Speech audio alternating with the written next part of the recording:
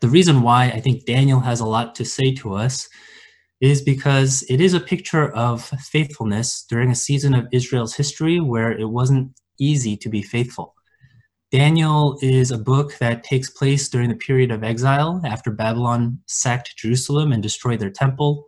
And the exile was supposed to be a form of judgment for Israel's idolatry and disobedience. And yet, even though they were living in a season under God's judgment through exile, Daniel shows us that God can still be gracious in the midst of judgment. And so, as we look at this first chapter, basically, I just want to draw your attention to a phrase that comes up 3 times. And that phrase is the Lord gave, or God gave. In the opening 2 verses, it says, "In the 3rd year of the reign of Jehoiakim, king of Judah, Nebuchadnezzar, king of Babylon, came to Jerusalem and besieged it, and the Lord gave Jehoiakim, king of Judah, into his hand with some of the vessels of the house of God." Now, these verses are simply explaining the events that led to Israel's exile, but theologically, I think it is saying more than that. It is telling us that God is the one who is in control, even when things seem to be out of control. Now, the Bible is consistent in giving an explanation for these unfavorable times of Israel during their exile. And it doesn't say that Babylon had the best military or the best economy or anything of that nature as a reason for why Israel fell to them.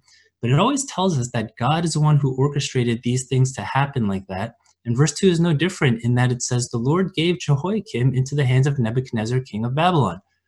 Now, that would have been a significant point for the ancient readers, because in the ancient world, after a nation conquers another nation, one of the common practices is to defile the temple and that nation of that nation, and place basically an image of their own gods in the temple as a way of saying, "My God defeated your God.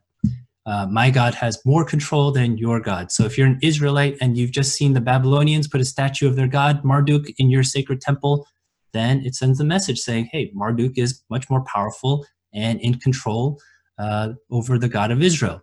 And that's what it looks like on the surface, but in actuality, God was using Babylon to execute his will, which at the time was judgment against Israel for idolatry.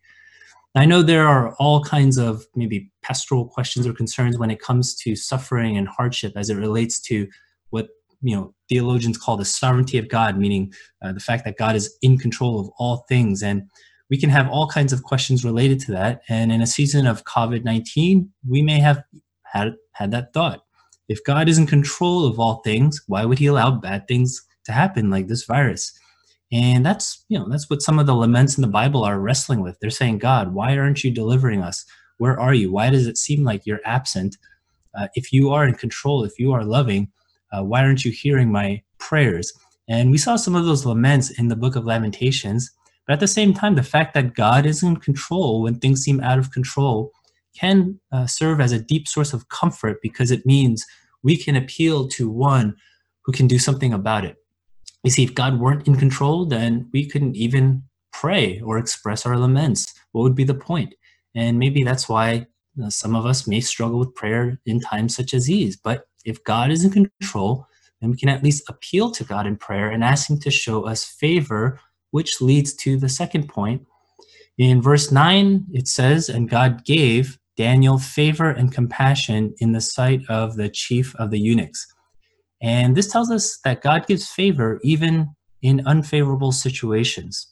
So you have the Babylonians, and they would try to get the Israelites to assimilate into Babylonian life. And assimilation is one of the ways you destroy a people, or you conquer a people, or you take over a people. And the danger of enslaving a people is that they might cause more problems. They might constantly try to escape, or they might eventually revolt, which is going to cost the empire more time and resources. And so, at least according to Babylon, the best strategy is to force a people to assimilate into Babylonian culture. You indoctrinate them with Babylonian language and views. And that's the reason why Daniel and his friends were educated for 3 years, and why the king gave them non-Jewish names. Now, one of the ways God shows them favor, it actually has to do with food. The king would give them a daily portion of food and wine to eat and drink. And the point is not that the king is being generous, but the king probably wants Daniel to defile himself. Judaism had these dietary laws, and it's likely that if Daniel had eaten the king's food, then he would have compromised his Jewish faith in some way. So here's a dilemma. If Daniel eats the food, he defiles himself. If he doesn't eat the food, then the king's eunuch might take that as an insult and harm Daniel. So verse 9 tells us that God gives Daniel favor and compassion in the sight of the chief of the eunuchs. Daniel makes a deal and says, look, test me for 10 days by giving me just vegetables and water. And if we don't look healthy before the king, then you can do with me whatever you'd like to do. And I think that's where the idea of the Daniel fast comes from. So the king's eunuch listens to them on this matter and tests them for 10 days. And after 10 days, something amazing happens. Verse 15 says they were better in appearance and fatter in flesh than all youths who ate the king's food. By the way, I should point out a cultural disconnect here.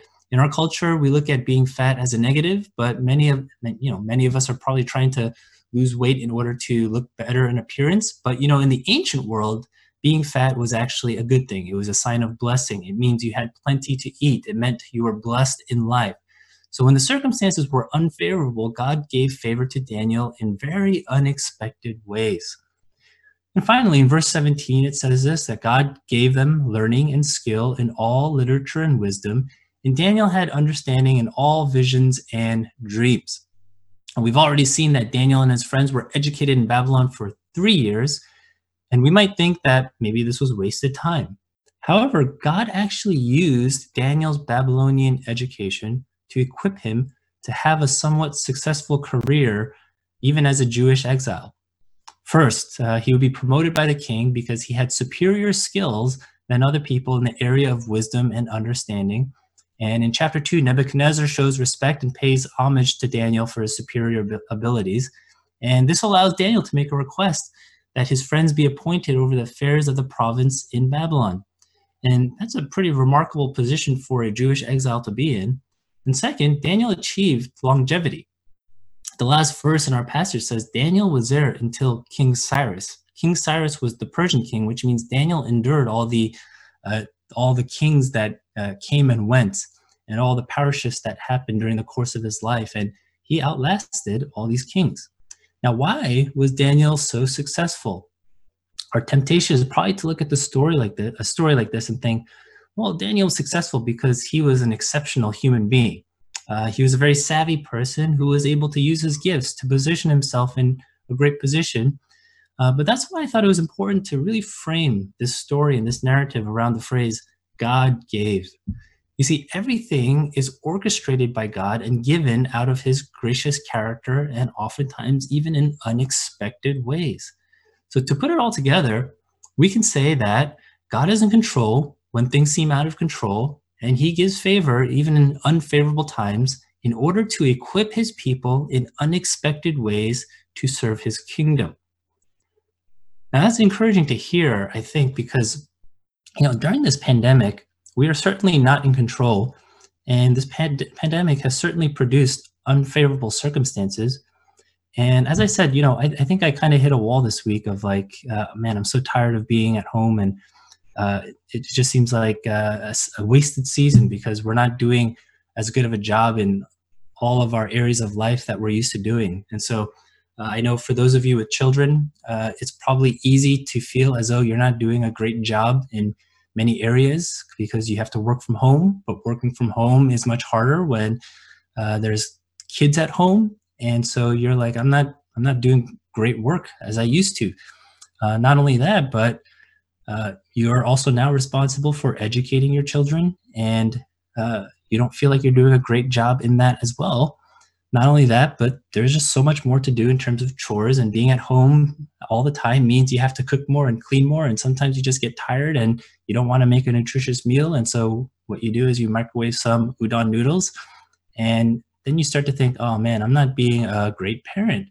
And then I'm sure many of you are losing patience with your children, and you've yelled at them or lashed out at them in some ways, and after that happens, you feel bad about it, and you're saying, wow, I'm just not doing a great job. And I would say probably even when it comes to spiritual practices like prayer and reading the word, maybe you feel like you're not doing great there either. It's just hard to find quiet time to pray or to read your Bible. Maybe you used to do it on your commute on the way to work, or coming back home, and now you don't have that, and now you don't even have the energy or desire to engage in some of these things. And so we ask, are these unfavorable times? Well, certainly they are unfavorable times, but as we learn from Daniel, God can show us favor in these unfavorable times. He showed favor to Daniel. Daniel didn't know what was going to happen or how God would use his exilic experience and his several years of Babylonian education. All Daniel tried to do was he tried to be faithful, especially when there was a lot of temptation to be unfaithful and to forget about the Lord. And eventually what happened is Daniel realized God had equipped him for something that he didn't anticipate, and his life as an exile, so to speak, was somewhat redeemed. Now, if you read the Old Testament narratives, you realize that God's people are the feature character in his narratives. Obviously outside of God himself, but outside of God, Israel, his people, play a central role or are the central characters. So if we interpreted history without God, historians would probably say Babylon overtook Israel because they were stronger and better, and they positioned themselves better, and they had better military strategy or whatever it may be. Persia took over after that because they became stronger and they were savvier in various ways. In the Bible, those kingdoms are actually not the featured character. Israel is always the featured character. God orchestrates all these other nations and kingdoms in order to serve his purposes for his people. Now, if that's true, then perhaps God is orchestrating things for the purposes of his people today, or namely for his church today. It could be, it's possible, maybe it's a judgment upon the church, maybe it's a way to purify the church, maybe it's a way to renew the church, maybe it's a way to equip the church better to engage in mission. I don't really know why God would allow certain things to happen, but I do believe he works for the good of those who love him. All things for the good of those who love him, as Paul says in Romans 8. And therefore, although it may seem like this is a season of waste or a season where we're just not as fruitful or productive as we want to be, this season is probably not a season of waste. Perhaps God simply wants us to be faithful to him in a time of famine or pandemic or eating only vegetables, and God's favor will bear fruit when it seemed like fruit was impossible. Now, I know that may sound like wishful thinking if it weren't for one simple thing. God has already given us something more precious and more valuable than anything we could ever imagine. According to John 3:16, a very famous verse, it says this: "For God so loved the world that he gave his only son." God gave his son over to death and over to exile on a cross so that we might be given life and so that we might have a home with the Lord. God has given us eternal favor through his son, and his desire and will is not to diminish his people, but it is to equip his people to do the works of ministry. He has prepared us for, as Paul says in Ephesians 2, works that were prepared beforehand. So the logic goes like this, according to Romans 8:32.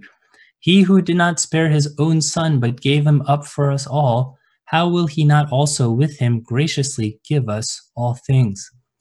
That's why it's not mere wishful thinking to think that God's desire is to fill us during this famine, to raise us up during exile, to equip us even during this pandemic. Now, equip us for what? I don't know.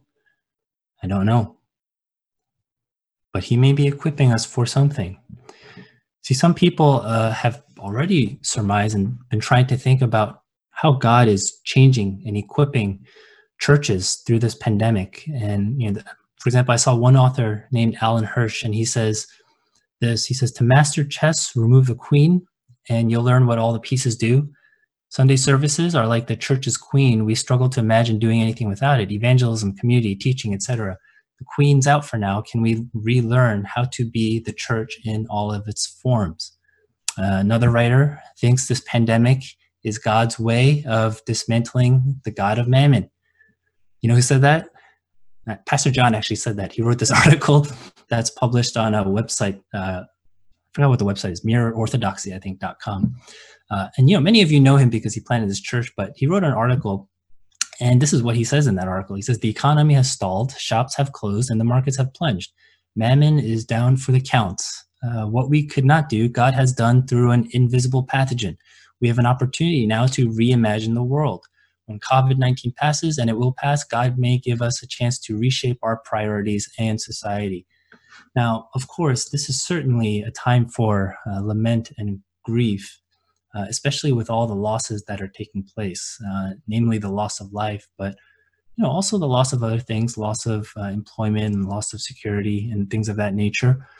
But God's pattern is to work most powerfully through suffering, through loss, and through weakness.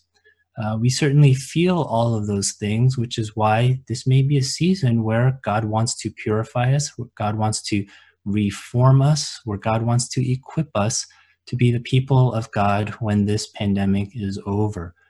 And so, we don't know what the future is going to be like, but I think we can say God will not waste this time, and God will not waste this season. And just as Fred shared before, the hope is when we are able to gather together, what a wonderful thing it would be to have maybe our perspectives broadened and our priorities reoriented around who God is and what he desires of us. And maybe God has a season, is preparing for a season after this pandemic season is over, and where mourning will turn into great joy and dancing and revival. Let's pray together.